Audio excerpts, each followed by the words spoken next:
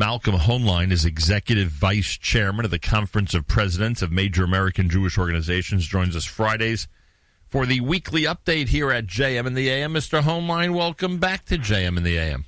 Thank you. It's good to be with you again as we approach the great Yontif. Yeah, boy. And thank God that terrible sadness and pressure that we were feeling in the days before last Pesach, we are not feeling. I know it's not 100% yet, and believe me, we'd like everything to be back to normal, but it will be a completely different Yontif than it was last year. At least we've had that. That's true. We didn't have a vaccine. We didn't. Everything was unknown completely, and the shuls were all closed. Yeah. And, it's hard to think that it was already a year. It is unbelievable to think that it's been a year. The news story that you and I likely could spend the entire morning speaking about and practically ignore everything else is that dozens of fragments of a Dead Sea Scroll bearing biblical text have been found by archaeologists working in the Judean desert. The fragments were recovered from a cave where Jewish rebels against the Roman Empire hid around 1900 years ago. This is an official government-issued statement in addition to all those in the area of archaeology who've commented on this. Malcolm, remind us why this is one of the most important news stories of the day. Well, I think that people generally agree that the 20th century's greatest archaeological discovery were the Dead Sea Scrolls, which were found in the caves near Qumran. And then recently they've been finding that they're subject to looting by Arab looters have been for many decades and maybe earlier looting these caves, some of which are very difficult to get to. And this is the Cave of Horrors, which you have to rappel down ropes in order to get into it. And there they found that these fragments of svarim of very ancient, written in Greek, by the way, with the exception of one word that is in Hebrew, which is the name of God. And they believe now that there are many other remnants that can be found yet because of the dryness of the air. It preserves. One of the things, by the way, they found was a basket that they say could be 10,000 years old, whatever, but it's certainly the oldest basket ever found and found intact. And they said it's something you could have seen in the Shuk in Yerushalayim, in the Machne Yehuda or someplace today. They also found hordes of coins from Bar Kokhba rebellion. And so they have now, and for the last few months, been mapping all of these caves. And because of because of their activity there, the looting is diminished. And they believe that because of new technologies and stuff, they're able to find additional Dead Sea Scrolls, which give us a more complete picture of svarim like Trei Asar and others that these fragments contain. So it's so monumental. It's hard to believe that these things from more than 2,000 years ago remain intact, that our generation should inherit it. And for those who deny our claim to the land and the Jewish claim and presence, there's nothing better proof than that. Something that's a document and a deed of 2,000 years ago. What does it say about the resilience of the Jewish world, especially, or members of the Jewish community, especially back then? I mean, all of this is because of the desire, not just the physical. If there was an intentional burial of these items, that's one issue. But just the fact that the whole story, the story as a whole, tells us about the resilience of the Jewish people and how they wanted to make sure to isolate themselves so they would be able to continue their tradition and heritage and be safe from the enemy.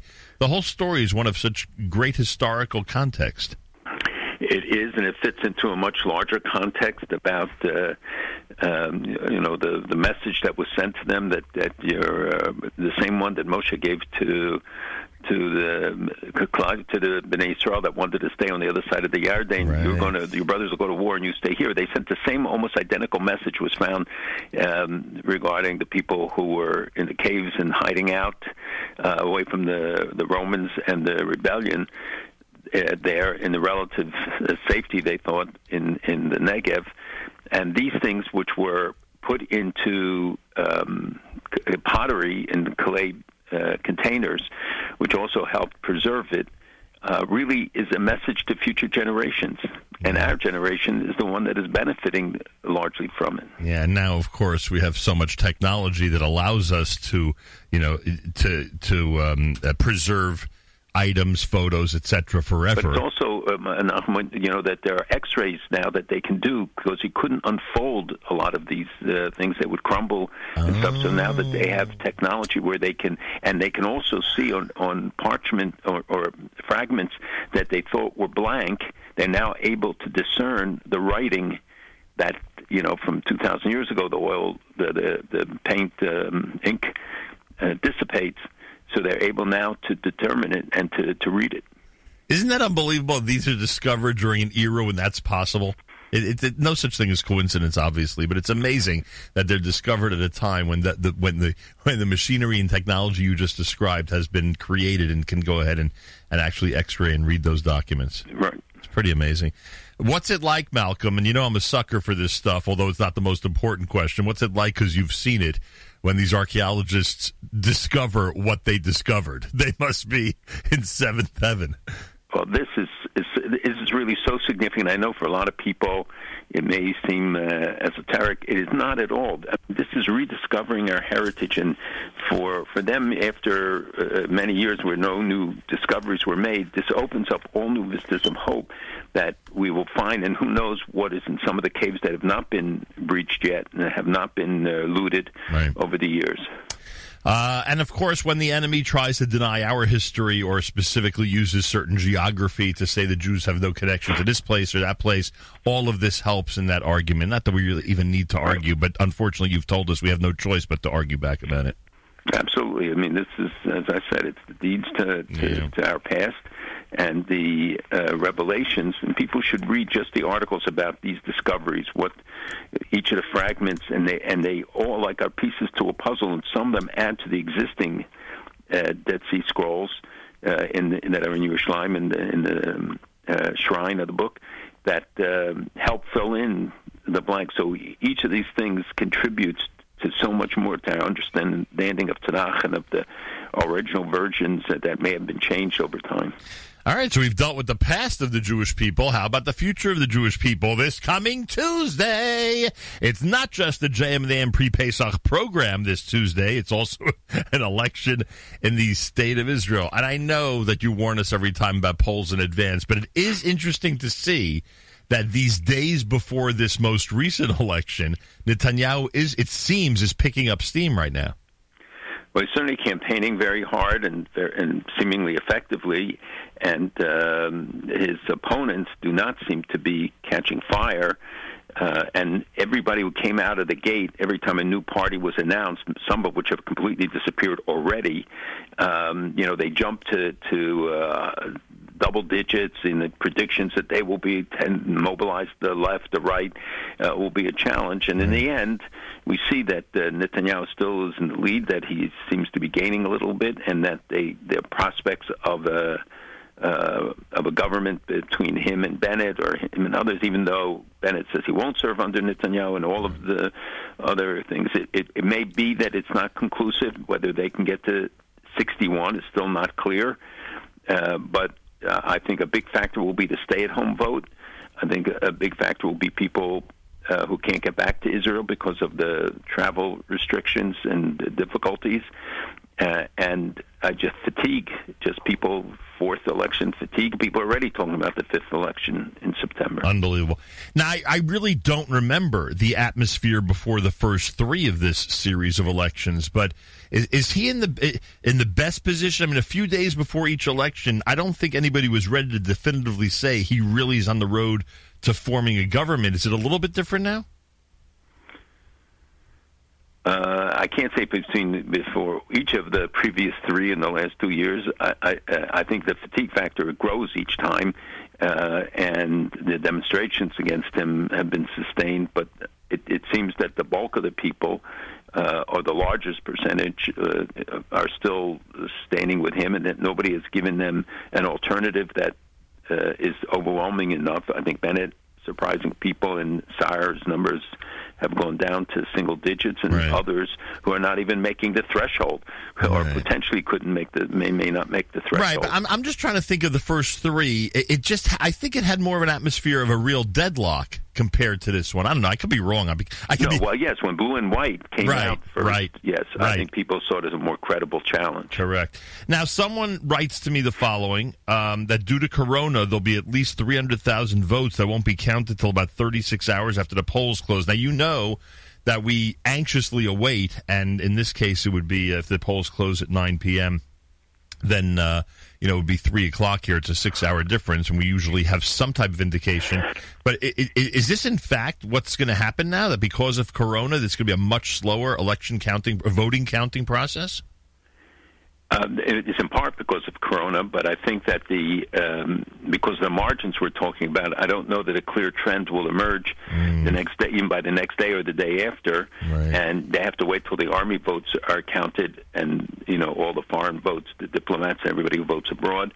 But but we'll have some idea by, I think, 10 o'clock New York time. Some idea of the exit polls will tell us even earlier what they believe the people are saying in the exit polls, even though they usually prove to be pretty much off. And but it could be months before we know if there's a government. Right. Yeah, I get that. I always forget. It's what you had 60 days to form, right? 60. You get 16, you get an extension, and or it's 30 and an extension. Right. But we'll be at Sukkot before they start. It's so crazy out there. For sure. It's going to be similar in a way to what happened in the U.S. election, because obviously what happened overnight after Election Day was quite significant over here. We may face the same thing over there if they're if they're behind in counting. That what happens overnight Tuesday night into Wednesday could be really significant. In terms of the election results. So we'll pay even more attention, or I should say we'll pay longer attention to the immediate election results in Israel than we normally would. It looks like it's going to take a while before we have some type of indication. Is the election causing any changes in policy? Are the skies officially open now from Israel, the airport, etc.? I mean, what time is it? Yes, cynically, someone said to me on Sunday night, who knows something about what goes on in Israel? Cynically, they said to me that the moment this election is over, you will see open skies, because Bibi is worried about one thing, that there not be a surge in any type of Corona situation between now and Tuesday. After that, hey, he's ready to open up and get society back to normal. I mean, I know it sounds cynical, but is that where we're heading at this point? It's a little too cynical, but Israel's headed towards herd immunity. They help with the number of vaccinations and the 7 million people target. They are opening up slowly the various restrictions, but to understand and to be honest with people about the flight conditions, no one knows. No one can project what will be after Pesach. There are limited people. I get many calls every day, and I have to tell people there's very little you can do. I have to say the U.S. Embassy, has made a lot of problems for people, and the consulate in Jerusalem giving passports people wait also too long, and all sorts of complications in some cases where it's really an emergency. We've been, some cases, been able to help, but many not, and many people are afraid of if they go, whether about coming back. And the whole question of those who are in seminaries and yeshivas and in colleges there goes. I mean, there's just too many unknowns. And even when you get guarantees, you can't depend on it. There are no guarantees, and we don't know whether people will be subject to a quarantine and what they, if people have to be vaccinated. And, there are all sorts of conditions, and I get memos all the time on it, and it's impossible to figure it out and to anticipate what the conditions will be. Right now, people, I think, are getting more. Israelis are certainly getting permission to go back.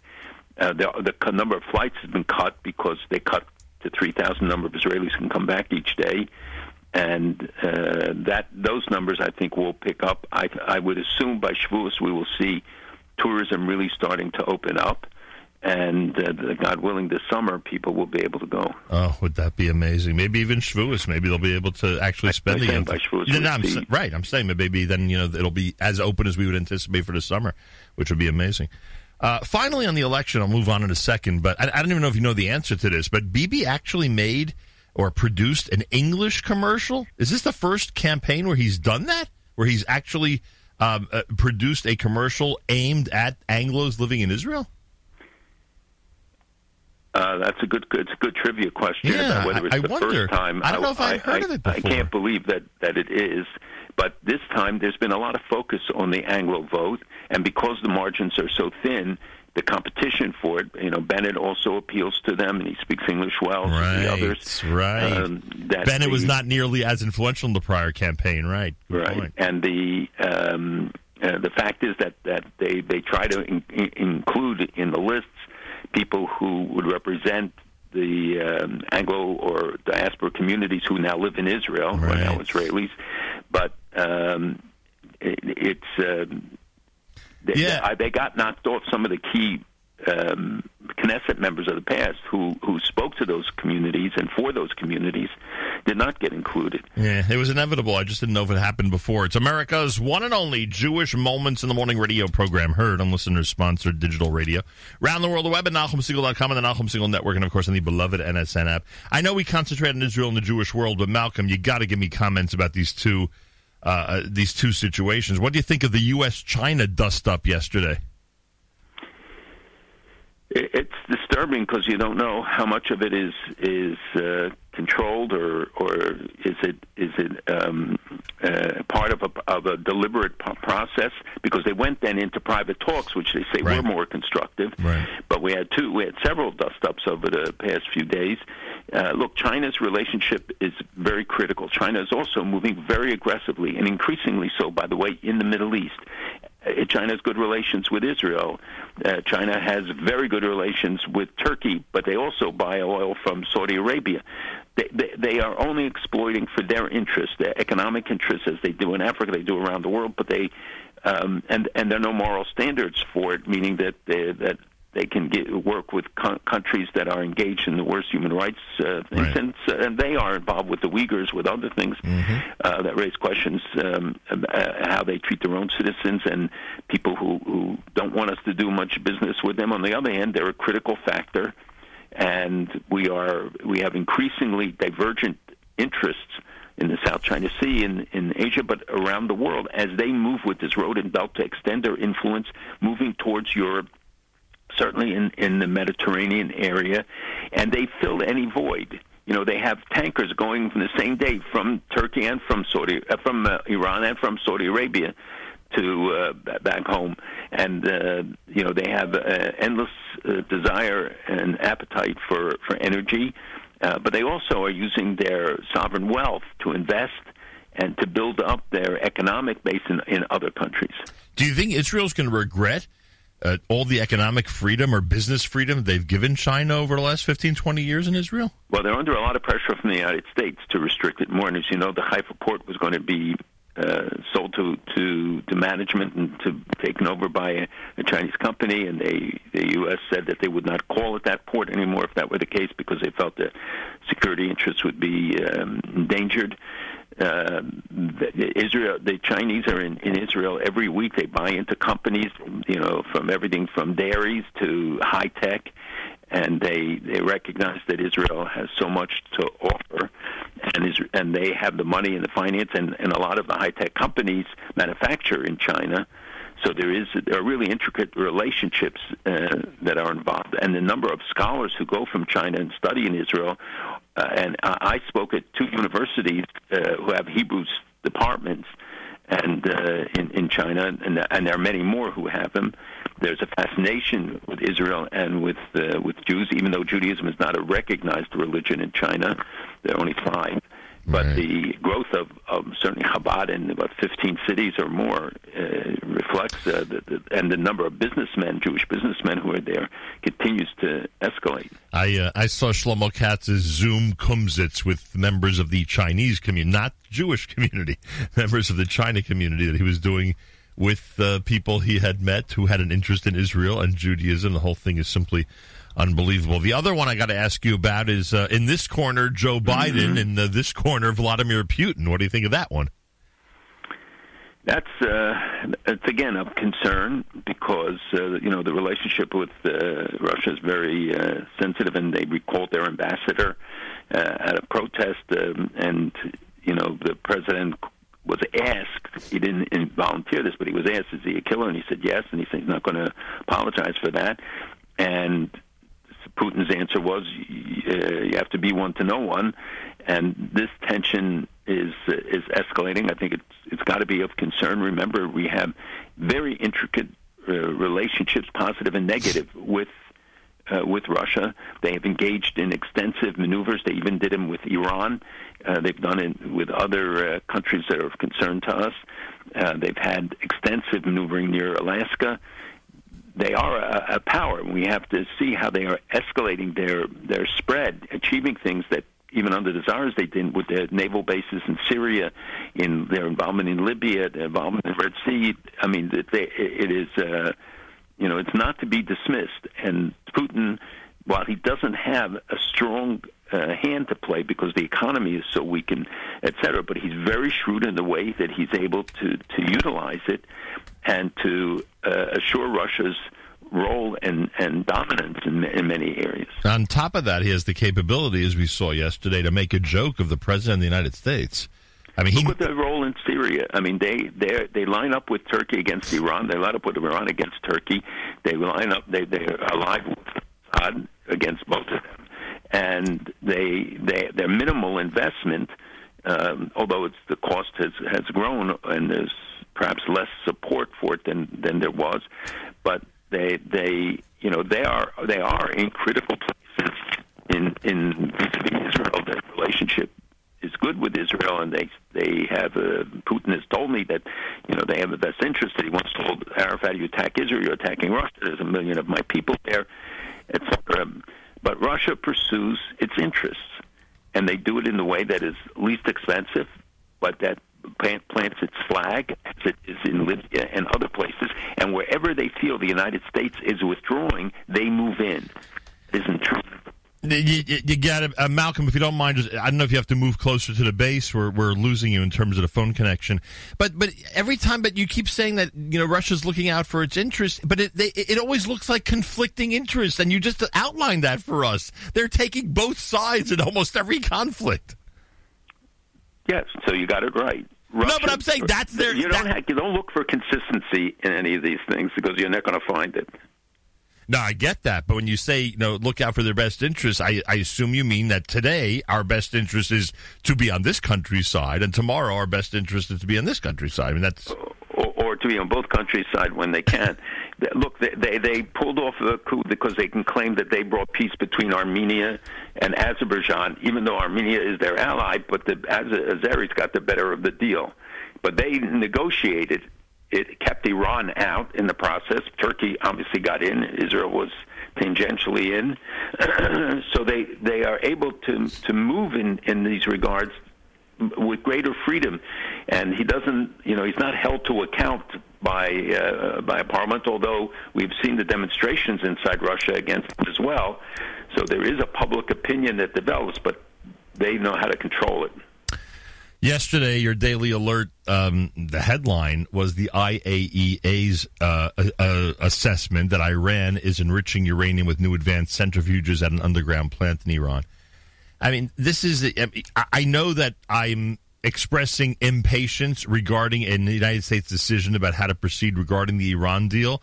But again, as I said last week and the week before, it just seems that these delays benefit only one country, and that's Iran. So I know you are right when you reassure us that it's a bad idea to jump into an agreement or to at least give President Biden and his staff time on this.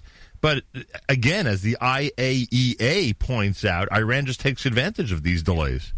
Well, they're moving on many fronts. They uncovered an underground ballistic missile site that is operational with the 4 new launching positions that have been seen from satellites, each of which can launch 2 ballistic missiles.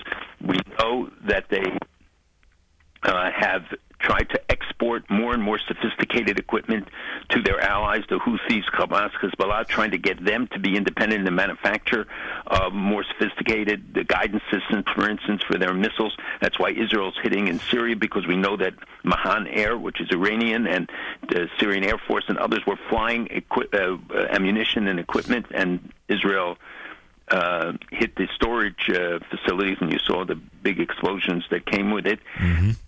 So Iran is moving on. They're installing the more advanced centrifuges, each of which means that they can produce much more enriched uranium much faster. The breakout time continues to shrink. I know it doesn't mean anything when I tell people about the new Cascades and the IR3, the IR4 centrifuges. That may not mean anything, but we understand time, and but it's the outcome that it's the outcome that makes the difference. And you see how their militia are stepping up their attacks. Let's say in Yemen against against the Saudis, in Iraq against the United States, in everywhere, and they're constantly trying to build up their presence in these countries, as they are in Africa and around the world. It's a global problem, and they are facing an election that's coming soon too. It's not a question of whether it be a hard line, but it's a question of hard line versus more hard line, and likely in the next presidency they will have a choice of a new supreme leader as well. So they're going through problems. The economic issues are great because of the rise of the price of oil, especially after the airstrikes from the Houthis against Aramco facility, the largest facility in Saudi Arabia. They have a little bit of a respite with money, but they are desperately in need of the billions of dollars. But they're giving the Americans a rough time, who are anxious to get back to the negotiating table, but saying you have to, and I credit the administration that they're sticking by the guns, that Iran has to move first. But the Iranians are saying, no, the United States has to move first. But they also have internal pressures about not appearing to give in to the U.S. So there's so much to be said about just the Iranian issue, and Hezbollah delegation visited Russia this week. Lavrov visited the Gulf. The relationships are so intricate, and the shipments that are taking place, and the presence, and whether the United States is perceived to be reducing its footprint in the region, also impacts strongly what the other side will do. Unbelievable. Two quick things, although I know that these two issues are never quick. Is there a delay in the International Criminal Court investigation of Israel? No. Are they giving Israel some type of opportunity that I read about to challenge or to protest? Or well, everybody has a right to challenge or protest, but the decision was made to go ahead with the investigation, even though there is a new prosecutor chosen who will start in June. The current prosecutor has decided to initiate it, and it has begun, and it is an outrage, and they have no jurisdiction. They haven't got jurisdiction over Israel. The Palestinians have no right to bring the case. They don't have any standing. We've talked about it before, but the case is proceeding. And finally, it's not the case. It's the preliminary investigation determining whether the case will be heard. And finally, we keep reading about and hearing that Saudi Arabia and others are nearing a deal with Israel. I understand that, in the context of history, we need to be a little bit more patient. I get it. But, I mean, is this really happening? Is Saudi Arabia going to pull the trigger on this when you know what the reaction in the Arab world is going to be if they go ahead and normalize diplomatic relations with Israel? So if you set the standard at opening an embassy in Jerusalem for normalization, that will probably take some time. There are negotiations going on with several countries right now, but look at the developments that have taken place. I gave a speech for the UN Association of Civilizations this week and talked about the rise of anti-Semitism and pointed out that the brightest note is in the Arab and Muslim world. You see in Europe and everywhere else where governments are not taking the steps necessary, even if they pay lip service, but Egypt introduced a new curriculum which is mandatory for their students, part of their grade average, whereas some of the Quranic studies are no longer. They removed the Quranic verses from secular subjects, but this talks about the common values of Islam, Christianity, and Judaism, and uses Jewish sources. They have changed the textbooks. They are rehabilitating the religious sites. The textbooks in Saudi Arabia and UAE similarly going through changes. Morocco radically changed and opening, rebuilding the Jewish heritage sites, and all the cemeteries were rehabilitated. They're talking about major conferences there. They teach about the Holocaust. There are so many changes that we can see that the UAE opening up a $10 billion investment fund in Israel. Egypt is going to have 21 flights a week to Israel this summer. The things that were unthinkable, and of course good news doesn't get much notice. Yeah, but it is remarkable that with the surge of anti-Semitism globally and stuff, that there is a change taking place. And now we see also, by the way, Israel this week had joint maneuvers with the United States, naval maneuvers with France, Cyprus, Greece, and in Israel, air maneuvers together with the British Royal Air Force. And this is in 1 week. And when we talk about some of the changes that are taking place, and I've worked for more than a decade on the Mediterranean Initiative and 20 years on the Gulf Initiative.